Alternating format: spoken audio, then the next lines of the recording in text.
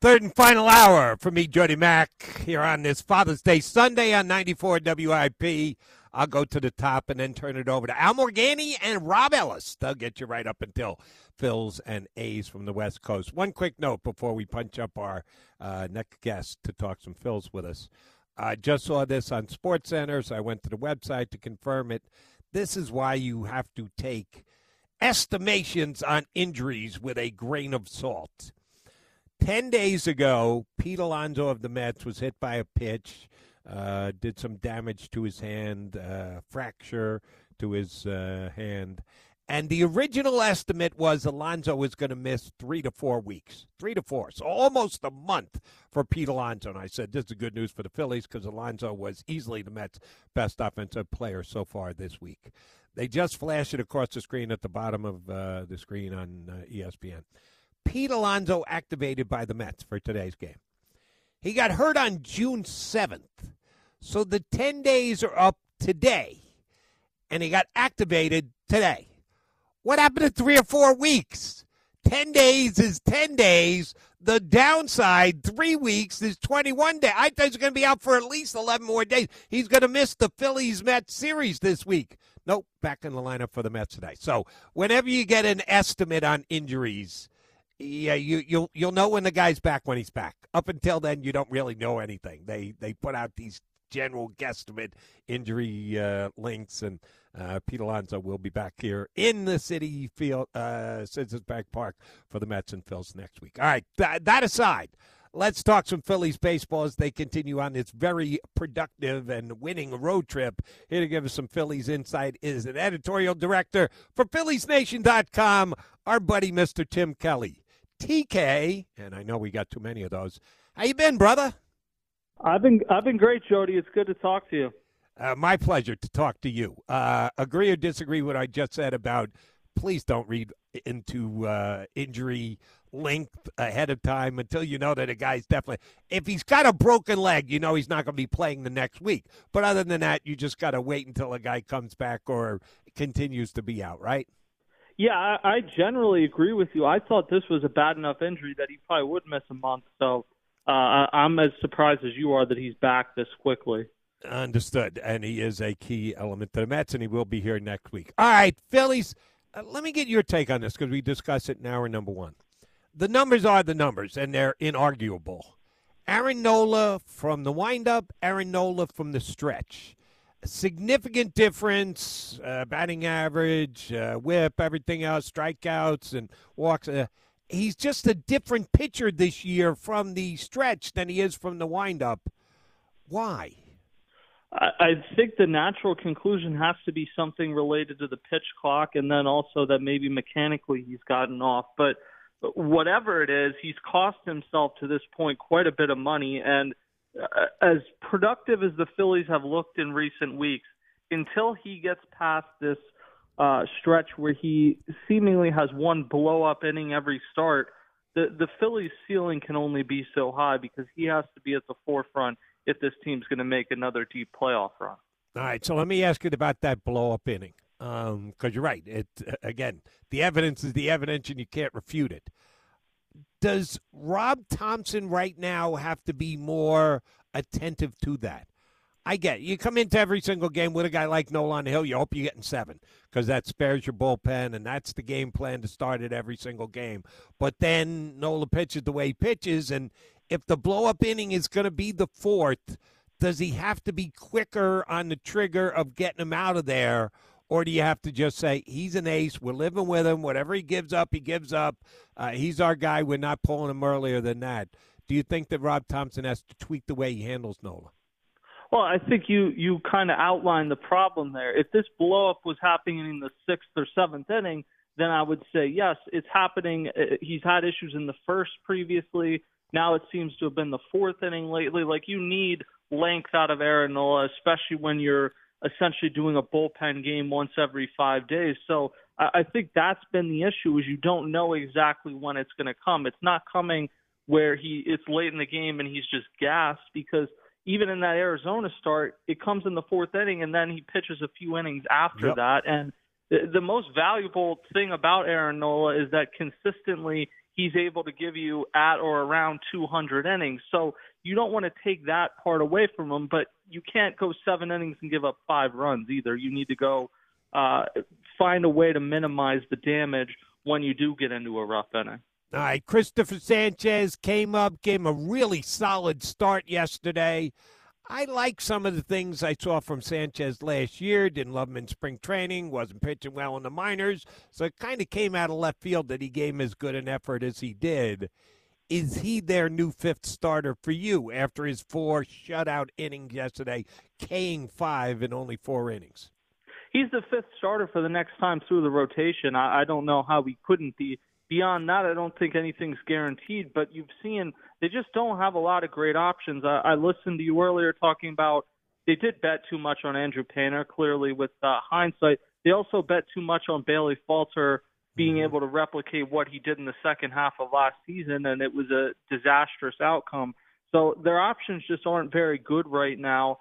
Until they get to the trade deadline, I think you mix and match, and right now Christopher Sanchez seems to be, even though, like you said, he hasn't even pitched well at AAA this season, when he's come up and he's pitched 1.5 times through the rotation, he's looked serviceable. And that's what I think they would settle for, serviceable right now in the 5th spot in the rotation. We're talking to Tim Kelly, editorial director for PhilliesNation.com, here with us on 94 WIP. All right. Yesterday, they also, in addition to Christopher Sanchez, got a little bit of a contribution from Christian Pache, who was a surprise addition to the Phillies early in the season, right as the season was getting underway. He was hitting before he got hurt, which is a surprise. We knew he was going to be a very good defensive center fielder and be able to give Marsh a day off every once in a while out there. Another one who I thought was going to get back from his injury quicker than he did. You can never really hold the teams to that, how long the guys are going to be out. How much is Pache going to be able to contribute from now to the end of the year if he stays healthy? Well, to a degree, it depends on if he's able to hit. But if he can even hit 210, like the rest of the tools are so good. It's not fair for him that when he came up with the Braves, he got compared to Andrew Jones. But I watched the reads he gets in center field, and there's not too many people other than Andrew Jones that I've seen be able to get the jumps that he does in center field. That play he had Friday night in Oakland, There's not 5 players in baseball that make that play in center field. And then yesterday, I thought he was going to be a dead duck at third base. He ends up sliding through. Now, if they had held the tag, he might have been out because he slid past the third base bag. But he's very fast. If he hits just a little bit, he's going to play in the league for 15 years because the rest of the tools are that good. And it's at a minimum, an extremely valuable player to have on your bench. Right. And if nothing else, defensive replacement late in games for Schwarber in left field is something he'd be able to upgrade and maybe save a game for them somewhere down the line as the season goes on. All right. Final game of the West Coast swing. You get Mr. Wheeler on the hill today for the Phillies. We talked about Aaron Nola and trying to figure out what his issue has been as far as between the stretch and pitching from the windup. Nola, Wheeler for me just seems to have needed to get up to speed. They got off to a slow start. Maybe didn't get enough work in spring training. We can overanalyze that. But would you say we are close to seeing the ace-like Zach Wheeler as of right now? Yeah, I would. I would say that start in D.C. he had a couple weeks ago was a little bit fluky because there were so many bad defensive plays in the outfield in one inning, and it kind of spiraled. But I think you're onto something. He is someone that tends to be a little bit slower in spring training, which is one of the reasons he didn't pitch in the World Baseball Classic. But, I mean, to me, he's 33 years old now. He has had an injury history. He may just be this in the sense that he doesn't reach his peak form until Memorial Day, but when he does, he's still among the better pitchers in the National League, and especially given that Aaron Nola hasn't pitched up to his capability, they need Wheeler to do that, and pretty much all the advanced numbers suggest that he's been better than maybe the back of the baseball card numbers would lead you to believe. So I think he's going to have a very productive summer for the Phillies. Another of the Phillies has kind of kicked it in this road trip even a little before has been Trea Turner. We know about Kyle Schwarber's history of being a June guy, and they just jump off the page at you at how much better he gets when the calendar turns from May to June. I'm not sure. I know I don't know. I don't know if Schwarber knows. I don't know if anybody can explain why a date on a calendar makes such a significant difference, but we'll just take it and the improved Schwarber numbers. Trea Turner a little bit different. He's not a, oh, my God, it's June, here comes Trea Turner kind of guy. It's not been during his career, but much like Schwarber, he's caught fire here in June. Slight adjustment to his swing. Is that big a difference? All of a sudden, he's back to being Trea Turner, the all-star that with the Phillies thought they would get when they were signing him, rather than the guy who struggled for the first couple of months. Why is Trea Turner now looking like Trea Turner? Well, I think you mentioned it. He credited the analytics department with finding a tweak that he could make. And then beyond that, I think there is just a fact that he's getting a little bit more comfortable in Philly, which maybe the Phillies need to figure out this offseason why free agents have had a difficult time the last couple of years finding immediate comfort in Philadelphia. But beyond that, you're right. I mean, that Arizona series, that's a good baseball team right now. Corbin Carroll's as good a player as there is in the sport today. The way he's played the last 6 weeks. Mm-hmm. But when you see what the Phillies lineup looks like when Trea Turner is going and Kyle Schwarber is going, the Phillies have as deep of a lineup as any team in baseball. And it's a drastically different feel because Stott and Castellanos have been hitting, but then you got Real Muto, you got Turner, and you got Schwarber going on this West Coast trip. Obviously, people are going to go through ups and downs throughout the course of the season, but I think this road trip has given you an indication of what the Phillies can be at their best, and obviously Trea Turner's at the forefront of that. And speaking of the lineup, I know, and I'll get calls on. I guarantee I get calls on. Schwarber's not a leadoff hitter. He's hitting 182. You can't have a leadoff hitter 182. Well, when a guy gets as many walks as Schwarber does and hits as many homers to give you 1-0 lead before you can blink, that's not a bad thing. And the Phillies' record with Schwarber batting leadoff and when somebody else batting leadoff is stark difference. The manager's going to stick with this, isn't he? Schwarber's going to be their leadoff hitter for the rest of the year, is he not? Yeah, well, I think there's a lot of factors that go into it. You have a very left-handed lineup, so if you bat Trea Turner right-handed leading off, then you kind of have a bunch of lefties bunched up. Trea Turner also hasn't been good leading off this year, and Bryson Stott's been significantly better hitting sixth than hitting first or second. So between that and the fact that Schwarber's more comfortable, like you mentioned, the success in June doesn't really make sense, but it is what it is. And I think he's had his most success the last few years when he's led off. So even if this isn't your prototypical Kenny Lofton type leadoff hitter, if this is what works for the Phillies, so be it. You got to a World Series with it. How bad can it really be? All right, Kenny Lofton. I like it. I probably would have got Ricky Henderson, but I like Kenny Lofton too. I know the point you're trying to make. All right, TK, let's see how superstitious you are as a baseball fan. How much of the Phillies' recent success, and I mean the last 10 games, is tied to their restarting last year's rally song? I got to be honest, I've never been a huge fan of the song. I got really sick of hearing it by the end of last year. But whatever works, I think, is what you have to go with. So if that's what's working for them right now, it's hard to argue with the results.